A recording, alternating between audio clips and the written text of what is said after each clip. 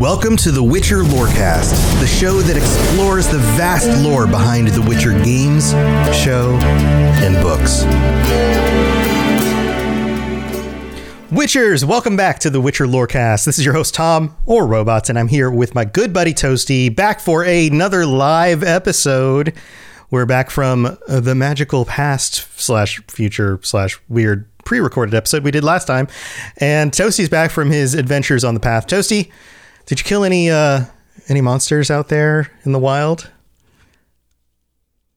I'm sorry, I'm just recovering because I didn't hear the intro part, so it confused. I'm just confused. Oh, did it not play for you? That's weird. I don't know. Did you turn it down or something? No, it's like it must not be coming through for some reason on your end. But anyway, we're back. Did you kill any monsters? Yeah, obviously.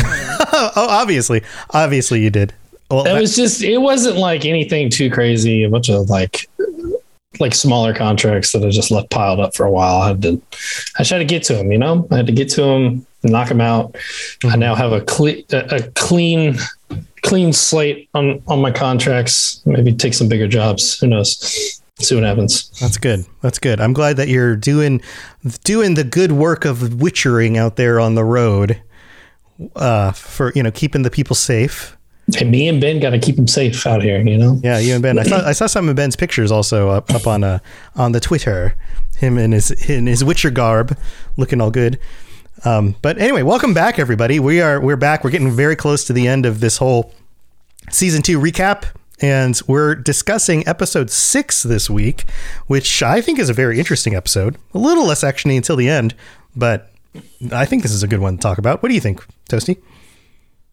I think it's a very fitting episode to talk about today on Saint Valentine's Day. Wait, I don't know why I put saint, but I mean, Valentine was a saint, so that makes sense. Yes. Yes. Yeah. Yeah, it is a good one. We had some requests from the community to do a Valentine's episode where we would debate Triss and Yennefer, and which would be the better match for Geralt. But we're going to hold off on this.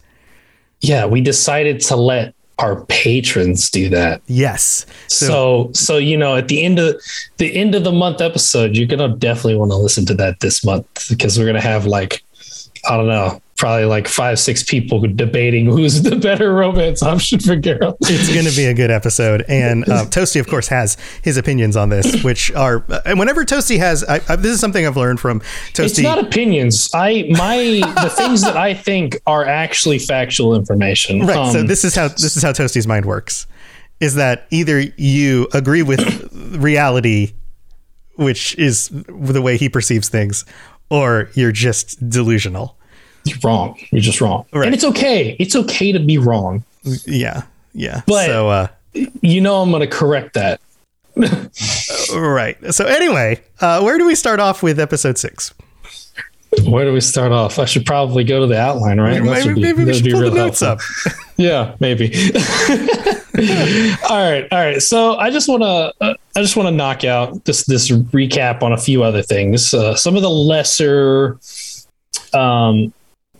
little side plots and things. So probably the most minor one that's not exactly minor, it's just not as prevalent in the episode, is the Istrid a little plot line where he goes to Codringer and Finn to discover the truth about Ciri's lineage, and kind of finds out about the elven bloodline that is rooted in their family tree.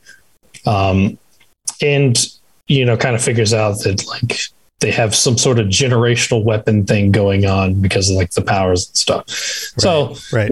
And that it stretches back to Lara Dorn. So that we get the name drop again. We have another little minor one that leads into the others. We're going to go ahead and just say it, with Vesemir and Triss at Kaer Morhen. Mm-hmm. They get attacked by Ryance, who steals the Witcher mutagen and takes it back to Lydia, to kind of use as a bargaining tool to advance his station in the situation. He wants to meet the boss. whoever the boss is. Mm-hmm. And his face now looks freaking crazy. It's all messed up. It's all burnt and stuff. So it's not looking too pleasant. And then he later Triss will leave Kaer Morhen after figuring out that the mutagen was stolen, telling Vesemir she'll leave, go to Tisea, and is going to spill the beans essentially to Tisea. So a little bit of more minor things. Stepping into a bigger one is the events in Sintra this episode. So we start out kind of getting more of that Francesca Fringilla like friendship growing here, where Francesca's telling about how she like learned magic from her mother, and then her father tried to kill her, kind of like bonding on some levels here, and how she ended up getting her father killed in turn, and they built a statue in her honor. So I guess her father was a real asshole. yeah. Thanks for killing your dad. We appreciate you. And then Francesca tells Fringilla that she probably should reevaluate her relationship with Kair because she acts like a lesser person whenever he's around. Like she's timid, which we saw that in the end of the last episode when he showed up and she looked scared. She looked scared to see him. Right. Which is the kind of thing that you don't ever want someone to have to tell you, but it's clearly a like, oh, you can tell kind of moment, you know, like, like it's always good to have that friend who can just kind of tell you the whole like, hey, you know, that thing that you do, everybody knows. You probably need to be aware that this is the way you come off to other people. And I wish I had those friends in high school. That would have been nice. No, it's good. Like you always want to have that person who can just kind of tell you the honest truth about yourself. Like, it's good to have. So, which seems to be a bit of a theme in this episode that we'll elaborate upon in a little bit. And at the end of this conversation, Kair shows up. Francesca kind of runs off, and Kair kind of like commends Fringilla on like her actions because, you know, what the North was doing in terms of the elves was deplorable. But obviously he thinks that there's a more important task in mind, and that is getting Ciri. And he tells her she was last seen in Sodden. We need to refocus here. Refocus on capturing Ciri. That's what really matters, not this whole elven thing going on. Later, we see Phil Evangel and Francesca talking. Phil Evangel's telling her that he's also seems like something's changing now that Kair is back. Obviously, everyone's worried about Kair. Right. Like, well, he changes the equation a lot. Yeah. And, but he says like he's worried, but he also reaffirms that he's willing to do absolutely anything to keep her and the baby safe. So they kind of have a little bit of a bonding moment over that. I can't remember if it may not even be a straight confirmed thing, but like this seemed like a confirmation that Phil Evangel was the father. And I don't remember if they said that before. And technically they didn't confirm it here, but it seems a lot like he is the dad. Yeah, there's kind of an underlying kind of like, kind of thing going on. Mm-hmm. Yeah. So, then we see them training in the yard. The captain is kind of expressing his issues with the whole elven situation to Kair. Kair basically bullies Dara to try and who really knows it at this point. It's he's being real weird. Like that's the thing with Kair here is that he's also kind of an enigma in this situation because he seems very wishy-washy as of this moment. But I guess he basically goes into a fight with a sparring match with Dara, but we obviously know that like Dara's just learning how to fight with a sword. Kair's probably like a master swordsman or something. Oh yeah, and we already saw from season 1. We saw some of the we saw what he was able to do against a mage, a trained swordsman who's also a mage with a blade and was able to disarm him multiple times. Like Kair is no wimp with a sword. And so clearly he's got the edge up on this new trainee of an elf with a sword, right? Like, and either Kair goes easy on him, which could be a situation, or Dara's just like does pretty good for defending himself. Yeah. Which I feel like with the precision of which we saw Kair take out Vilgefortz in season 1, like the moment that he disarms him like twice, figures out what the situation is here, figures out his win point, and goes for it. And like, I mean, he successfully disarms him like 4 or 5 times in that fight. Yeah.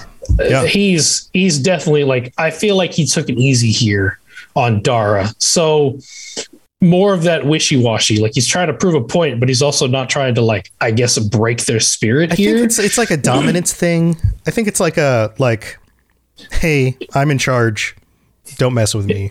It may be also possibly a side effect of like the situation that he, went through prior, being a prisoner and stuff. He might be like having some residual feelings about not being in control of situations. Maybe. Yeah, it may, or he's just kind of taking out some frustration. Yeah. So, but I think we'll get a closer look into him, as we get more Witcher stuff. Like Phil Evangel puts a knife to his throat, which is like, I don't know what the hell you're planning here, but if you'd gone through with it, you would have been murdered on the spot. Oh, there would have been there would have been bloodshed across the entire city. Yeah, this would have not led to anything good. But luckily, Francesca goes into labor, saved by the pregnancy, saved by baby. Yeah. So they rush to that. The baby ends up being born. There's a bit of a scare about it not like crying at first, but I think Frangilla just like burps it, and it's like they just had like, I don't know, a little bit something stuck in its throat, and they just had to get that cleared out. Is what it looked like. So there's the big happy moment of new elven baby is born, especially because Francesca has said that she's carried babies before, but they've never come to term. So This is like a miracle for her, and everything's all nice and happy. And we know something bad is going to happen soon, because that's just not how the Witcher universe works. Nothing stays happy. Don't exist. Right. Nothing stays happy for too long. But yeah, so they're celebrating and stuff. Kair comes in and kind of like starts sowing some more doubt in Frangilla about this, and about how like if they like realize that they can actually have children, they're not going to rely on Nilfgaard and they're going to abandon us, which is like probably jumping like that's why Frangilla's kind of becoming friends with Francesca too. Like it's not just reliance anymore. Like the leader of the elves is like friends with one of the higher ups of Nilfgaard. I think you're thinking too negatively on this, and then kind of lays down this letter, this folded letter in front of her. It signified that they had received a message from the White Flame, and he will be here within days. So it's like, oh crap, the Emperor is coming now. Yeah, time's ticking. And it, Frangilla's not entirely sure if she's like in a good position here. Also Dara is kind of putting the pieces together, and also still ratting things out to Dijkstra via the owl. So yeah, it's just some cool, a lot of elven stuff going on in Sintra. Yep. And this is kind of the build up to, I mean, we're getting close to the end of the season. This is the build up to what happens, the climax of what's going on with the Elven storyline. Oh, and just a note, after like Kair leaves that final talk with Frangilla, we get the whispers of the Deathless Mother kind of whispering in Frangilla's ear. So even making it worse and kind of preying on her, I guess, doubt and negative emotions in that situation. Yeah. So and fear. Twisting the metaphorical knife. Yep. Yeah. So, and then on to the biggest plot line of the episode. So we got Geralt and Ciri. They're walking through the woods. Ciri's complaining about how she thought it was safe at Kaer Morhen, and Geralt starts admonishing her about, she almost went through the trial of the grasses, or subjected herself to the trial of the grasses, which is not safe either. Nope. Probably more dangerous, and that she is kind of taking too many risks here and not, like, I guess, thinking about herself too much. And the line that I wrote down was that because Geralt says, you're trying to kill yourself by becoming a mutant, so if you survive, you can try to kill yourself getting revenge. Right. Like, all paths lead to death here. Yeah. You just, like, it doesn't matter what path you're taking. You can either take the short route to death or the long, convoluted one and painful one to death. So he's obviously, he's kind of upset that she's not being careful enough. They come to a river that they need to cross. Geralt wades out to check if it's safe, and the big old Chernobog comes flying over the hills, flying at him. He has like kind of like an Ard battle here. Blasted away on the first one, only kind of deflects its route the second time, so it manages to get through to Ciri and Roach. And they kind of start running. Roach is like mortally wounded in this fight. I'm sure there was a lot of people that were really sad about this, and including Geralt. So Geralt has to put Roach out of her misery, but includes like saying kind of this like little prayer before he does so, which is like, oh, he loved that horse. Yeah, poor Roach. Poor Roach. But don't bring a Roach to a Chernobog fight. That's the lesson we take from here. Yeah. Instead, bring a Ciri and use her as bait while you kill it with a stick, because that's what happens next. Yeah. So yeah, he tells Ciri to go out on the rock and kind of lure it in because it's obviously like attracted to her. And he's like coaching her to stand her ground, and then he just like leaps out from somewhere. Who really knows? He just comes leaping like a very like ridiculous distance, right? Stabs it or like attaches to it by stabbing it with his knife, and then just gores it with a stick, and it's dead. And it's like, all right, then. Chernobyls are vulnerable to wood, if you didn't realize this thing was like, I'm not sure. Like this one, probably the hardest kill for me to wrap my head around in this season, because this thing was generated from the stellacite of the monolith. This thing is made out of rocky fragments, and he killed it with wood. Yeah. It's like, yeah, you're stronger than normal people, but like,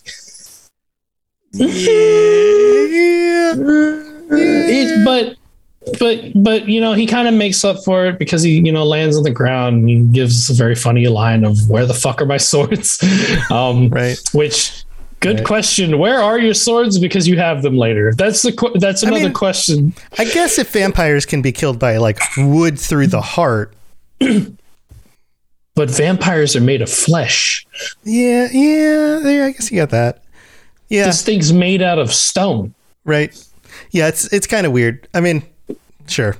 Weird. Like, and apparently a stone that is so hard and dense that it's like the only thing that can do anything to it is the like shattering force of the elder blood. Right. Yeah. They could have picked a different monster here. Yeah, it's just hard to wrap my head around. Let's move on. Yeah.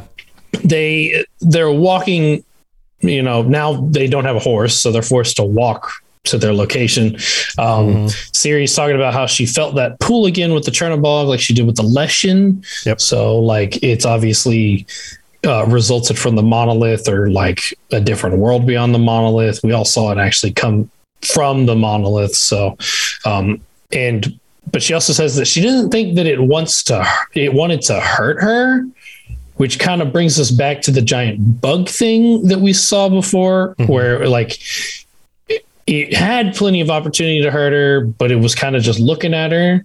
So they just feel some sort of connection with her that's possibly not violent. It's just a curiosity or something. Or they're on some sort of mission to... Yeah. It's possible because they're monsters. They could be feeling the pull to her as well, but they can't voice that. We only get to hear her say she feels a pull. They might be as well. Probably is what's happening because they keep finding her. Right. So, and then she tells Geralt about how she killed those boys with her powers. Geralt tells her that she's got some catching up to do because there's only 4 of them. It's like, all right, then. Good dad moment, Geralt. This is how I comfort your insecurity over killing people. Telling you haven't killed enough people yet. Right. So whatever. Geralt takes her to the temple of Melitele, or if you go by their pronunciation of the show, Melitele. I'm not going to say that. I learned it a different way, so I'm going to stick with mine. Who is the goddess of fertility and harvest. And we learn that Witchers learn to do their signs there. And that Geralt came there whenever he was younger as well. I love that they show up and they're just drenched in just muck. Yeah, they've been trekking through the woods for a while. And everyone else has his swords. Everyone else is all nice and like in their nice clothes and stuff, and they're just walking around, probably stinky and just full of muck. And it's just like, it's fine. Yeah, I guess his swords got like scattered into the woods or something whenever Roach got attacked. Yeah. But also like he's had a scabbard on his back the entire time. Why is he wearing at least the steel one? Right. I don't know. Right. But whatever. He gives up his weapons because there's no weapons allowed in the Temple of Melitele. We meet Mother Ninika, who is a personal favorite of mine. Just put that out there. From the books, she was a personal favorite of mine from the books, and I do appreciate the portrayal of her in the show too. I appreciate it a lot. But basically, they came here to help Ciri learn to control her chaos. And they kind of have a little bit of a bonding moment. Seems like Ninika might have like a bit of knowledge because Ciri refers to herself as the daughter of chaos. And Ninika's like, where'd you even hear about that? But yeah, she seems very learned, Yeah, for sure. But she sends Ciri off with, I also know him as Yara, but if you listen to the pronunciation of Yare, in the show, sends her off with him to go to the library, and she needs to use the orbiculum, which is like, well, what's that? We don't know yet. And then Ninika has a talk with Geralt about how fucked he is in this situation. And that's the thing I appreciate about Ninika is that she's always like been just blunt and straightforward with Geralt. Just to the point. In the book and in the show, she just gets to the point. Right. Which I'm sure Geralt appreciates because he just gets to the freaking point too. Yeah. That's just who he is.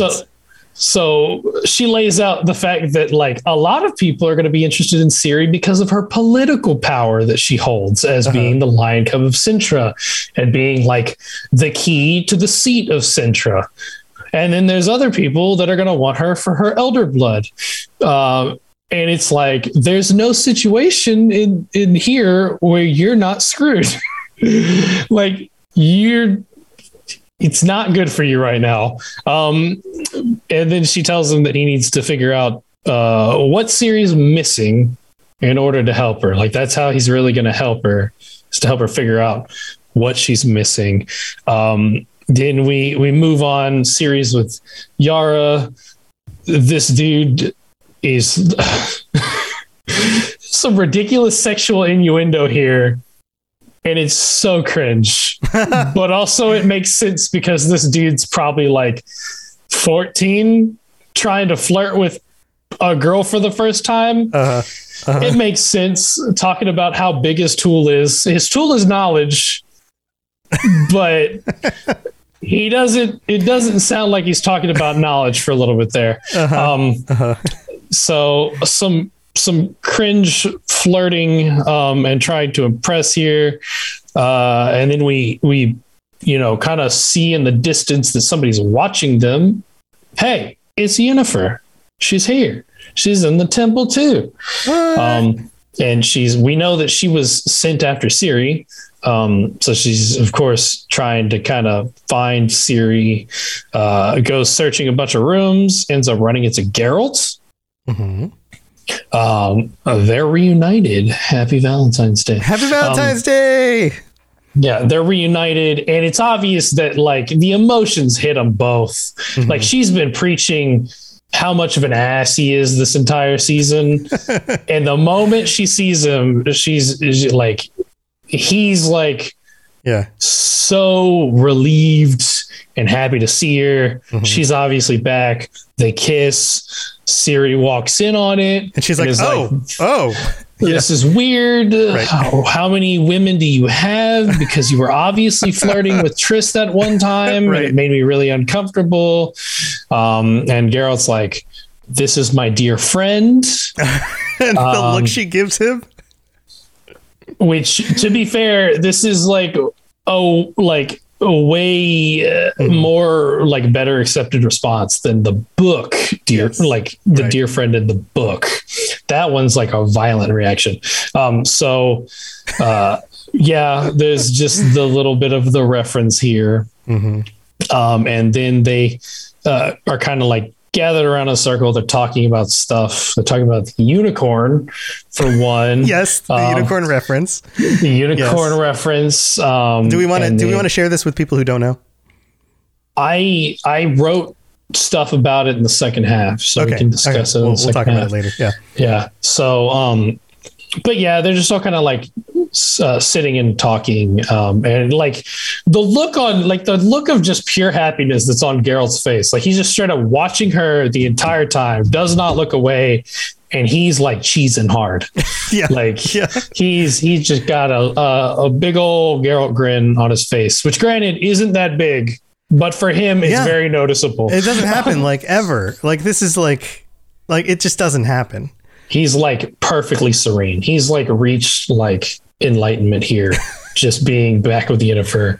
And she's obviously like, she's happy, but there's the bit of irony in the fact that we know that there's more to this. And you can tell that she's starting to be torn by the thing that she knows she has to do, and the fact that Geralt is now involved. And she knows that she's going to have to, because she realized the target that she was sent after is Geralt's child of destiny. Right. And it's like, there's no win in this situation for her now. Mm-hmm. Like, nothing is going to lead down a good road for her here, mm-hmm. given the situation that's unfolded. So later on, Ciri and Yennefer are kind of talking about loss and hate, like the people that she's lost. I gotta be honest, it's hard for me to watch this scene because they're supposed to be lighting candles. They are the worst candle lighters in the history. Like, they take this. I'm going into a rant for something so stupid, but they take like 10 plus seconds to light a single candle. And then like they're supposed to be lighting all the candles, and then they skip them, and then they move to the next. They walk away. Yeah, right. Yeah.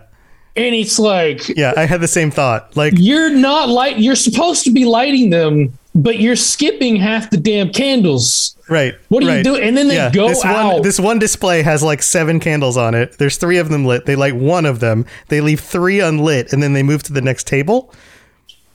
And Like, it's like what? they're lighting Who all does the that? candles that aren't even in like like you can't even see them Right. based on like the dimensions of the other candles. They're all blocking them. Right. But like they're there. And then like you watch like half the candles go out in the scene. Yes. Yeah. Like This is like they an go out OCD after nightmare. lighting them Yeah. and they're just like, Yeah. all right. Yeah, I was losing my mind. I was like, I can't. But it's a touching scene, a bonding moment, sure. But Right. They should have just, once they showed that there were candles, they should have just framed the scene from like the shoulders up so that you couldn't tell what they were doing with their hands anymore. And then it would have been fine. It would have been like, oh, they're just continuing to light the candles. And then, but no, it is like, it is this, if you have OCD, you just like, you go nuts. You're just like, this is not I don't how even you have OCD and it still drove me nuts. This is not how you light candles. This is ridiculous. No human being does this. Yes. Yeah. And then Yennefer and Geralt are walking around talking. We passed by several more of these like braziers with half lit candles, by the way. Mm-hmm. Yeah, it's like my roommate in college. He would put on a sock and then a shoe and then another sock and then a shoe, which I always thought was so weird because don't you just put your socks on and then your shoes on? Most of the time? I don't know. I think it's just like a reaction. I don't even pay attention to how I do it anymore. Yeah, I think like you get your socks and then you put your socks on and then you go to your shoes and you put your shoes on most of the time, right? Unless your socks and shoes happen to be like sitting in the same place. Anyway, Anyway, I'll think about it tomorrow when I'm putting on my socks and shoes. Think about and I'll get it back because to like if you pull your socks out of your sock drawer, you put your socks on and then you go to where your shoes are and you put your shoes on. But to put your sock and then your shoe, that's just weird. What about people that put socks on before their pants? That's also weird. Like, shouldn't you already be wearing pants? I know, right? Like some people do that. I don't like it. There's a normal order of operation that like sometimes gets adjusted because the situation changes.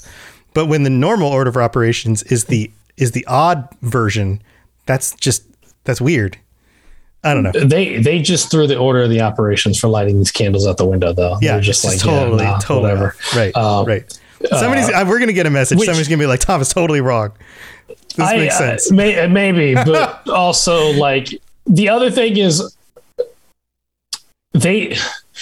it was unnecessary for them to move to a different like they could have had this entire conversation standing in place and it wouldn't have been a problem. Right. So Absolutely. they could have just had like a bunch of candles and they've just been lighting all those, like just working on lighting the candles while talking, but they moved anyway. Yeah. Away. Right.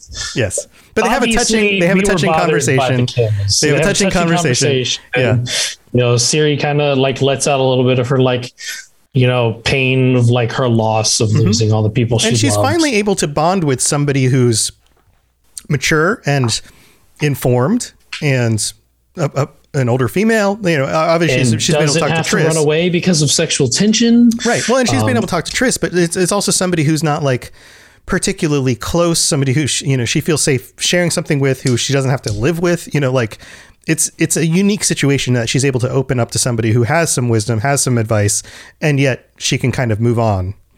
Mm. It's a nice situation. Yeah.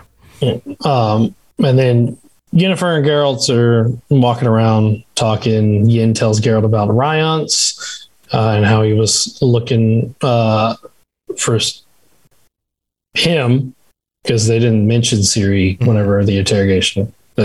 So he was looking for, but they don't refer to him by name because they don't know his name. So he's just Firefucker. Right. Which is great. And then Geralt has like the most perceptive / most clueless moment like ever, because he can literally hear her heartbeat and how fast it's been beating the entire time he's been with her. So he knows that she's like nervous about something or maybe lying about something because your heart rate speeds up when you're lying. Mm-hmm. But then he's just like, you don't gotta be nervous. You're here with me now. It was like, Geralt. Yeah, he doesn't know why she's nervous. Think with your head, right? Not your head. Okay. Right. Right. And then Ciri's kind of walking around. She's been carrying this damn orbiculum around the entire time, by the way. Yep. She was lighting candles while holding it. Right. She's like, is that thing heavy or something? Like, I don't, whatever. Yeah, she doesn't know what to do with it. She's walking around with this thing. She finds a book on the ground. She sees a little bit of that fragment of the prophecy, like the time of contempt, and is like looking at it. She's flipping pages, and then she's like gets blood on her fingers, and so there's like blood on the book. She's like, this isn't good. She finds Yara like absolutely like face smashed in on the ground. Yeah, poor kid. Yeah. And then like Ryan shows up with the Michelet brothers, to which I thought this was really funny because he's like full on like barely conscious on the ground, like face pounded in. Mm-hmm. And she tells him, go get Geralt. Right. And then walks away. And I'm like, that dude's not moving for like at least a couple hours. Like, he's pretty messed up, Siri. He's not going anywhere. Yeah. Like, you're super tough because you were trained by Witchers. This dude's like never even flirted with a girl before. This dude's not going anywhere. He's on the ground for a while. But it's okay because, Geralt's got super senses, so probably hears it and shows up anyways. Mm-hmm. He tells Yennefer to take Ciri and get out of here while he holds off all people. Yeah, it doesn't realize how much that might actually mean. Yes. So we get super cool fight scene. This fight scene is great. Yeah. This is one of the best ones in the season. I'll let you go on about it more in the second half because I feel like it's worth giving extra attention to. Yeah. So, we don't need to do a play-by-play, but I think that Geralt fighting a bunch of dudes is always one of my favorite things. Unarmed, fighting monsters, right? Fighting monsters is cool, but the fact that we've talked about this fight scene a little bit already, but the whole taking weapons from other people, using them against them, just using showing signs very proactively in this fight, which is cool. Showing how advanced in combat, how much faster he's able to move, all of that stuff. And then the cinematography on top of it, the whole rolling over things and the camera moving with him, all of that stuff. Oh yeah. That stuff in these kinds of scenes. And the fact that he just bests everybody. Everything they do, he's able to just counter and move around. And even when he gets hit, he's then takes that and uses it to his advantage. All of that stuff is really, really good. Yeah. Evil in chat says it's the best fight scene is the one in episode 1, season 1. This one's up there too. This one's it's similar, but I feel like this one's longer than that fight scene. This one's definitely longer than that fight scene. I think I have to agree though, because that for a pilot episode of something, that fight scene was just insane. Yeah. But yeah, this one's really good too, though.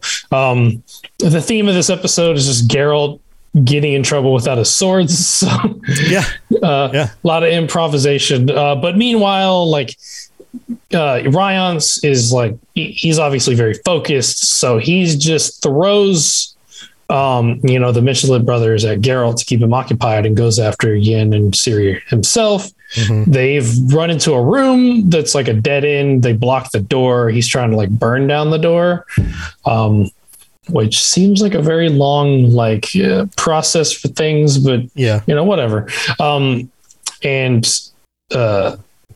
basically Yen teaches Ciri how to portal. Right. So they portal out. And Geralt cleans up and he sees them right at the end as they're escaping. And there's this moment of betrayal. Right. And Geralt's wait, what are you doing? Kind of, the guy got that kind of look and then that look back by Yen. And then they go through the portal. Yeah. And that's it. Yeah. Yeah, so that's the recap for the episode. We've got to go thank our patrons, but then we'll be back to dissect a little bit more and go into a little bit further detail. So stay tuned. Very well. Let us get this over with. Something has infested my vineyard. Mm-hmm. Great. Let me go prepare my something oil then. Toasty, did you hear it that time? I did. Cool. All right. I fixed the settings. And Yay. we've got some new patrons and some upgraded patrons to thank. We have Northman, who signed up as a tier 4 Leshen patron. So Northman, welcome to the Patreon. You can join us at the end of the month to talk about our love interests for Geralt. Love is in the air. I don't know what that song is, but maybe we'll sing too. We were not going to sing. Don't worry. We're not going to sing. Also, Genesis re-upgraded her Patreon to tier 4, and Jared M upgraded from tier 4 to tier 5. So, man, all sorts of awesome new patrons and upgraded patrons this last week.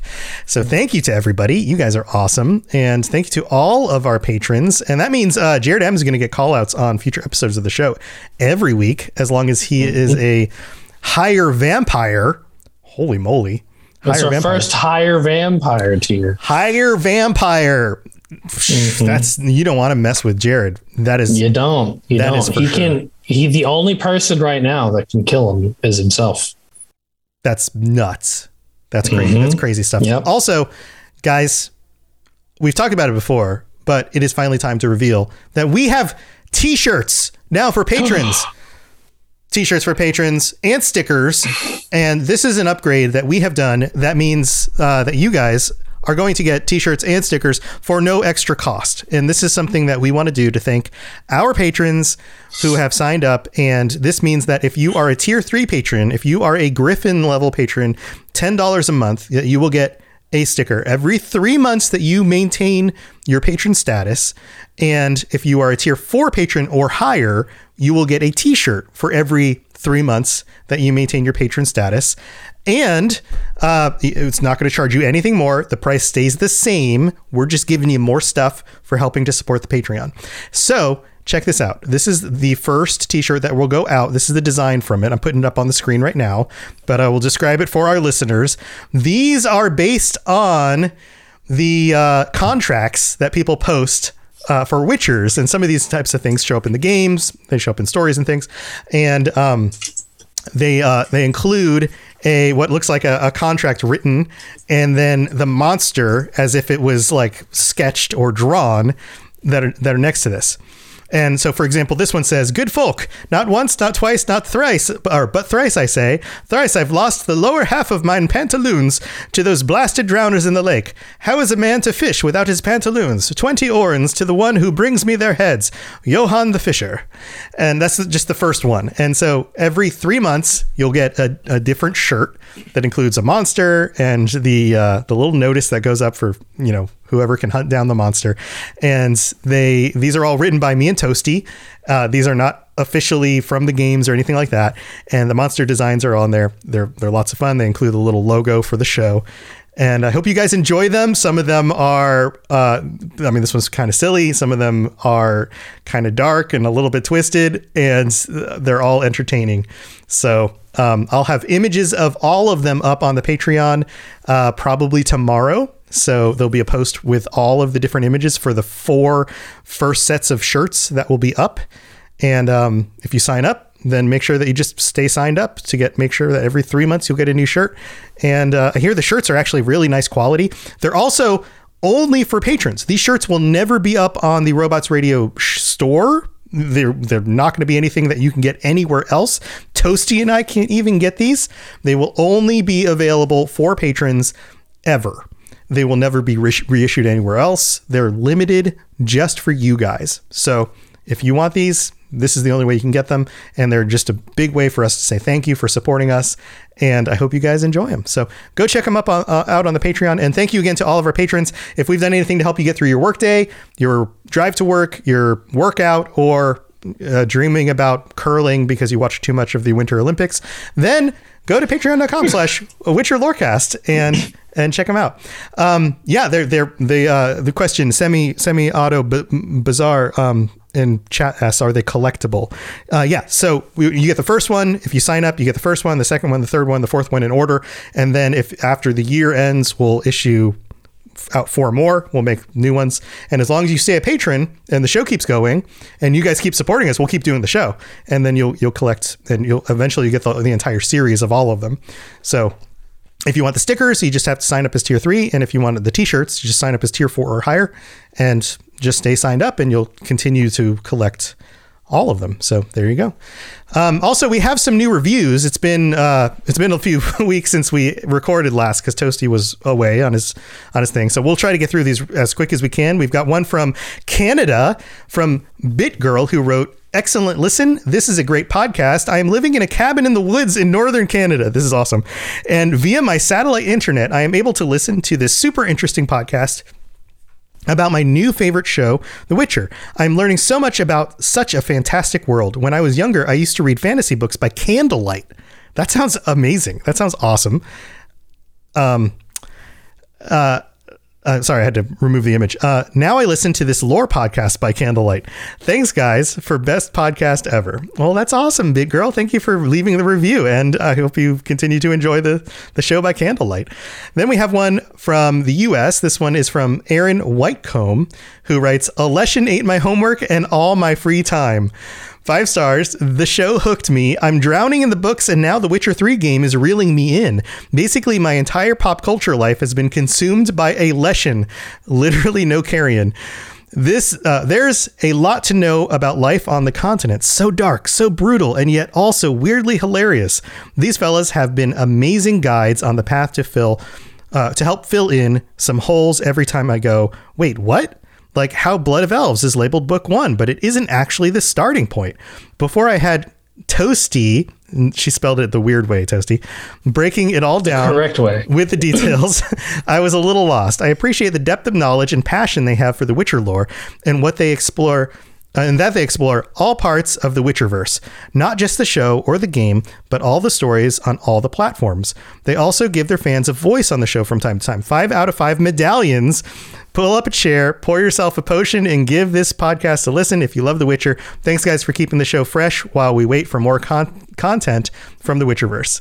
Thank you, Aaron. That's an awesome review. We also have Mrs. J2334 from the US who wrote, "Toss a coin to this podcast, 5 stars. As a Witcher newbie and history teacher," that's awesome. Cheers for teachers, by the way. That's awesome that you're a teacher. Awesome work. "I am so excited to have found a podcast that hits so many of my interests. Fantasy genre plus mythology plus The Witcher. I became a fan through the show, then played The Witcher 3 and am currently reading the books. This podcast has gotten me through hours of grading when I can't get my Witcher itch from watching the show, playing the game, or reading. Thank you for all you do." That's awesome, man. Listening to this podcast while you grade. That's so cool. Keep up the good work as a teacher, and thank you for the review. And then we also have Justo Jackson from Great Britain who wrote in the review and said, "Listening on Spotify and it's so good. 5 stars. Love this podcast. I read The Last Wish and Sword of Destiny and on Season of Storms now. Love the games too, and the Netflix show is amazing. P.S. It wasn't Last Wish that was recently written. It was written second, but comes first. It was Season of Storms recently written that was around the time of those books." So we addressed that recently. I think that was something that came up in one of the episodes a while back. But thank you to Jester Jackson and everyone else who wrote in reviews. And if you would like to help us out and you listen on Apple Podcasts, if you leave a 5-star rating and some words, we will read it out on a future episode of the show. And if you listen on Spotify, which I know almost half of our audience does, and you scroll to the top of the podcast list or where you can see all the episodes, there's a little section where you can leave us a 5-star review. And when we get to 250 reviews, then Toasty is going to dye his hair, which is going to be hilarious. So, all right, we've got the rest of the show to talk about and do our little finish up recap. And then after this episode this week, we're doing the Mass Effect Lorecast. So we got to wrap this up in the next 15 or 20 minutes. So let's move on. Here we go. You smell of death and destiny, heroics and heartbreak. It's onion. Right, yeah. All right, Toasty, man, this is a dense episode. Mm-hmm. What are the things what are the other things that we really want to dig into this week? All right. So I know everyone's going to be asking, and you're like, Toasty, The hell's a Chernobog? Yeah, what the hell is a Isn't Chernobog? that thing in like Russia that happened? You know, the big no. No, wait, no. The nuclear explosion from the. It was a Chernobyl, right? Chernobyl. No, it's not. It's not that. It's this isn't really a. So it's obvious that it's something that exists based on Geralt's words, like in at least the Netflix, like the Witcher cinematic universe, as we've been calling it, because like when Ciri kind of asks about it, he says it's some kind of Chernobog. So it's obviously something that like shows up before, but this hasn't really been anything we've touched on before. So the Chernobyl, I did a little bit of research. I'm not going to go into like this is like a little mini monster episode, but it is still Slavic mythology, which I thought was cool. And what I managed to come across was that it is basically it's an evil god in Slavic mythology, because the way they viewed Christianity was that there was a good God and an evil God, like capital G. Right, like Jesus and Satan, like good God, evil God. Yeah, so, and they referred to the evil God or the dark God as Chernobog. Interesting. So yeah, it's or the black God. Sorry, that's what. But and what I found is that it's the god of bad fate, essentially. So it's very interesting. I do appreciate that we're still pulling from Slavic mythology here. You know, managing to find things, do it. A lot of pictures and stuff that I see are kind of like. Look very like demonic and things, like horns, got the big old bat wings and claws and such. So it's definitely devil imagery. Yeah, pretty much like that makes sense. How you would. So it's interesting. Maybe if we get like, I don't know if they'll do it like show wise, but like maybe like. We'll get another like animated thing. Maybe they'll go into like Chernobyls more or something, or maybe it sounds like he said it's a type. So it makes me think, are there different like varieties of Chernobyls? I wonder if Chernobog is just like a term for devil looking monster. Maybe like, it may be a category that they kind of like threw it in there. Yeah. So be interesting. Yeah. Totally. So let's talk about the some of the Easter eggs here. We've got the dear friend one, which we mentioned, right?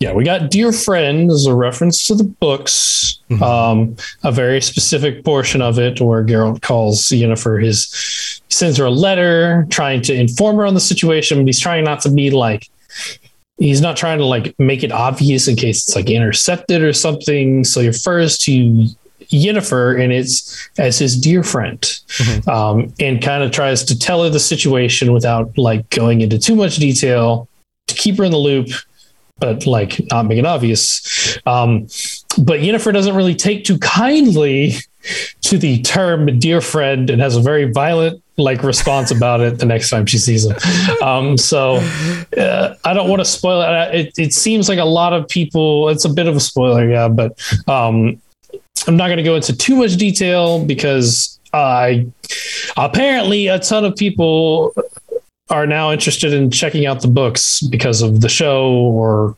and whatnot. So I don't want to ruin things about that.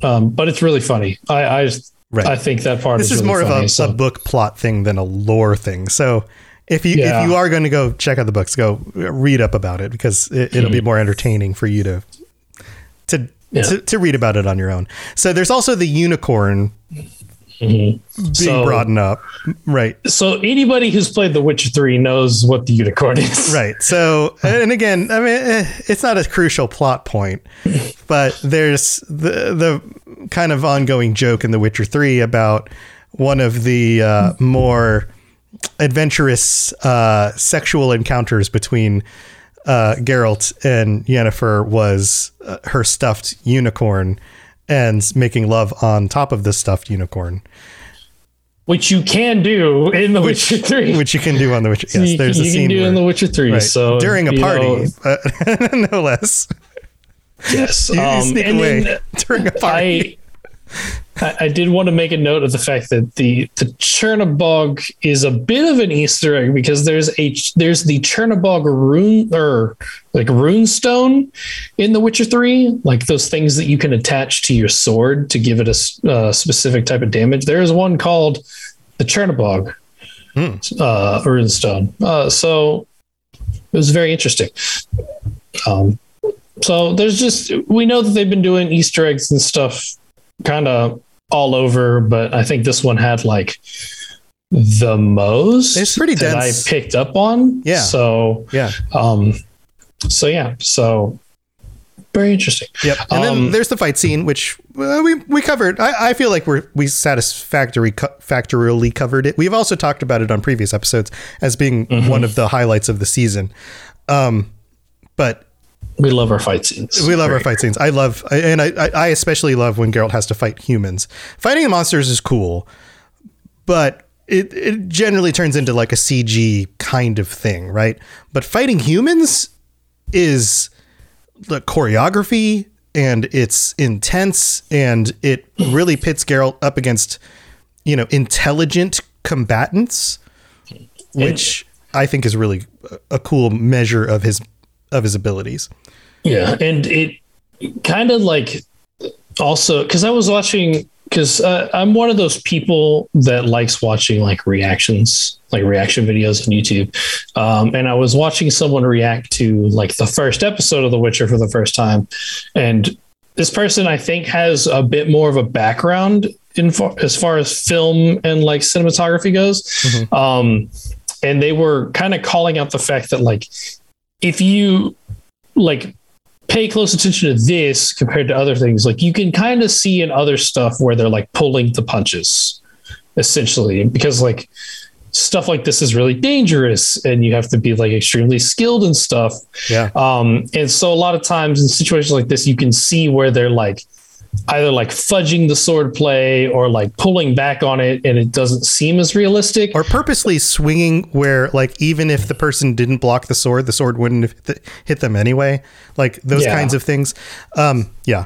And like we can see in these, like they're not pulling punches, it's just like it's all so fast paced. And it kind of has to be because Geralt's so like he's moving on another speed compared to other people. So it has to be like fast paced fights. So it's just appreciated. Like I just have like a new appreciation for the fact that like they managed to accomplish that.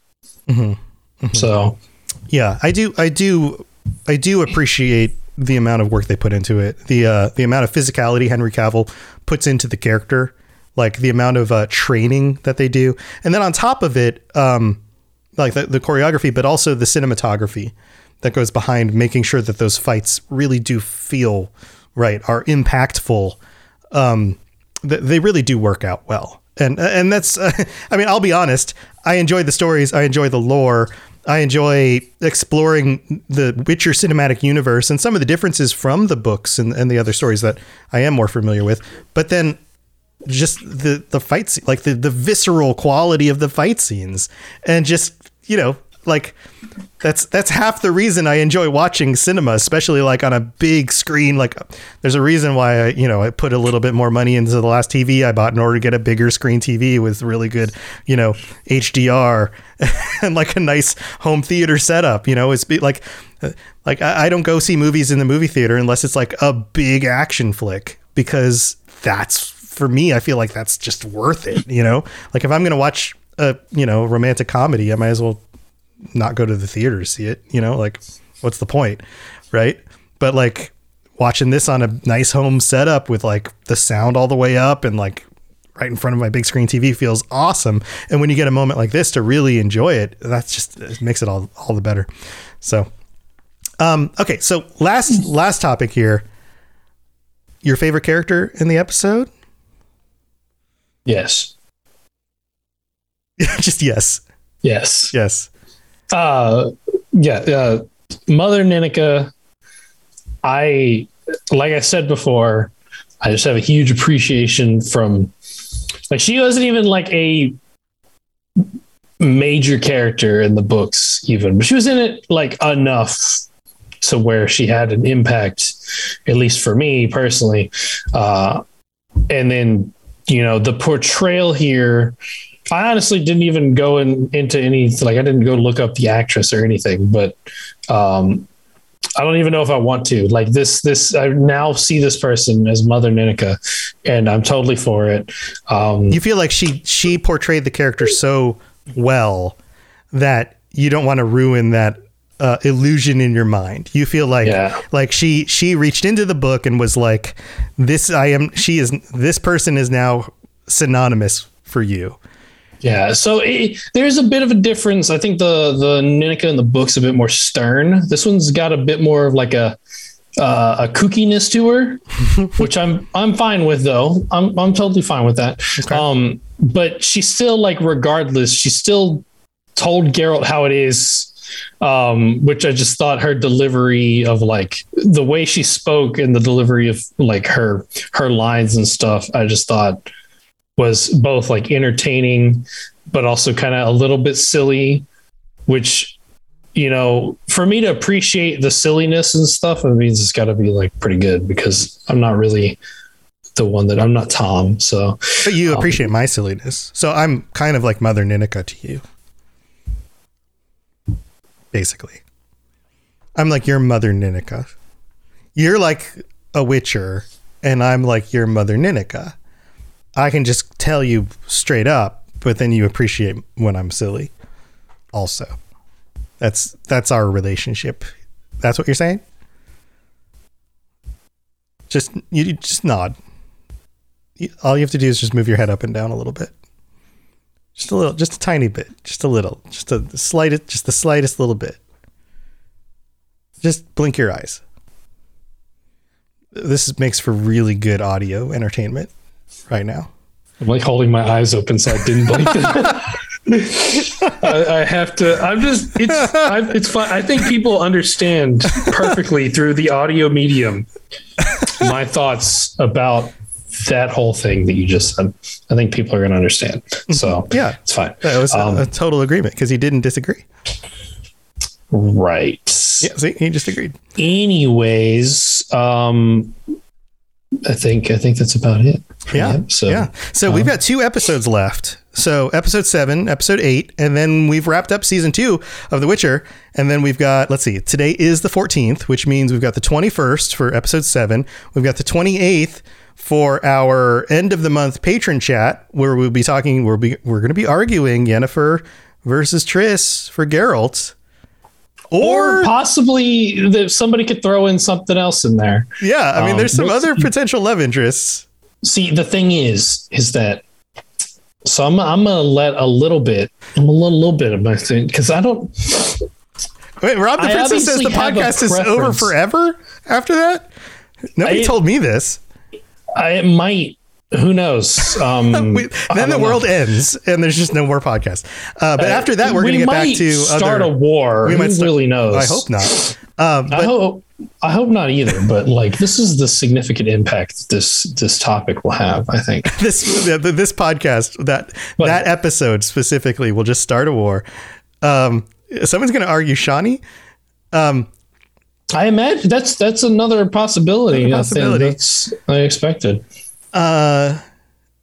Somebody could argue Yaskier / Dandelion. Someone, if they're really like into the books, they could argue Fringilla. They could argue, what's her name? Coral. There's a lot of romances in the books that Carol goes through. Rob the Princess says prostitute number 7.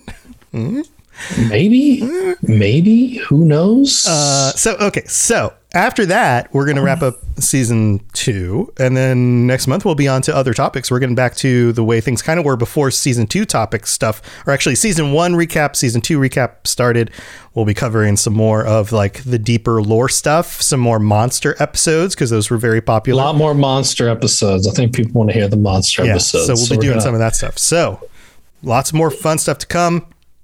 We'd love for you to come join us on the Triss Yennefer debate episode. So plenty of time to sign up if you aren't already. And then also, if you do, have an actual romance expert on the show.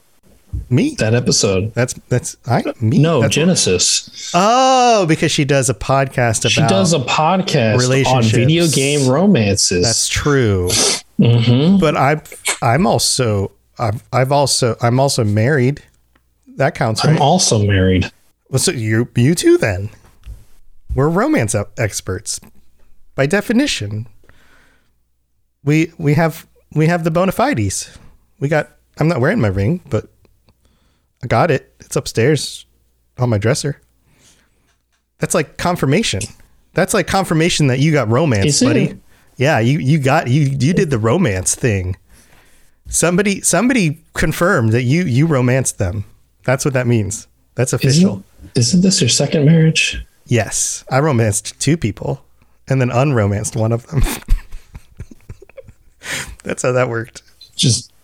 I was like I'm good debating at both. saying that. I'm good at both things. He kept talking, and I just like, I just got to throw shade at this. And now I'm an expert at both things now. I'm a double expert at one of them. Anyway, that's this week's episode. Thanks for tuning in, everybody, and we'll be back next week. Talk about episode 7, and same time, same place. Monday nights. Tosi, you got anything else going on you want to share? Just Twitter. Follow us at the Witcher Lorecast on Twitter. I don't think I got really anything else going on right now. Cool. Not really. Cool. Yeah, we've got the Mass Effect Lorecast coming up after this. That's normally on Sundays, but it's tonight because we had to push it back due to the Festival of Romance, which is today, but Sam was celebrating that yesterday. And then I've got a bunch of other podcasts you can check out, all the different Lorecasts and all the other shows on the network at robotsradio.net, and all of my live streams that happen during the week over here on the Robots Radio channels on Twitch and YouTube and also Facebook, if you like Facebook. But that's where everybody in my parents' generation to go to complain about the Super Bowl halftime show. Get off my lawn. All right. That's the end of this show. Dear. I know. That was a thing. Yeah. I know. They posted. It's just dumb. I don't even talk about them. I've watched a couple people react to it, and I was kind of like, this is like an iconic Super Bowl halftime show. I know. It was so good. And then everybody like 65 and over was just like, oh, get off my lawn. And I'm like, just shut up. You guys don't even understand. Anyway, thanks for tuning in, everybody. We'll see you later, and I'll be back in about 15 minutes with the next show. So if you like Mass Effect, just hang out. I'll be back in a little bit. See you guys in a bit. Bye, everyone. Oh, stay safe on the path. Thanks for tuning in to the Witcher Lorecast. We'd love to hear about your experiences with the games and the books and the TV series and all your thoughts on everything. Please check out the Robots Radio Discord and follow us on Twitter at Witcher Lorecast. You've been listening to a Robots Radio podcast. Smart shows for interesting people. Check out all the shows at robotsradio.net.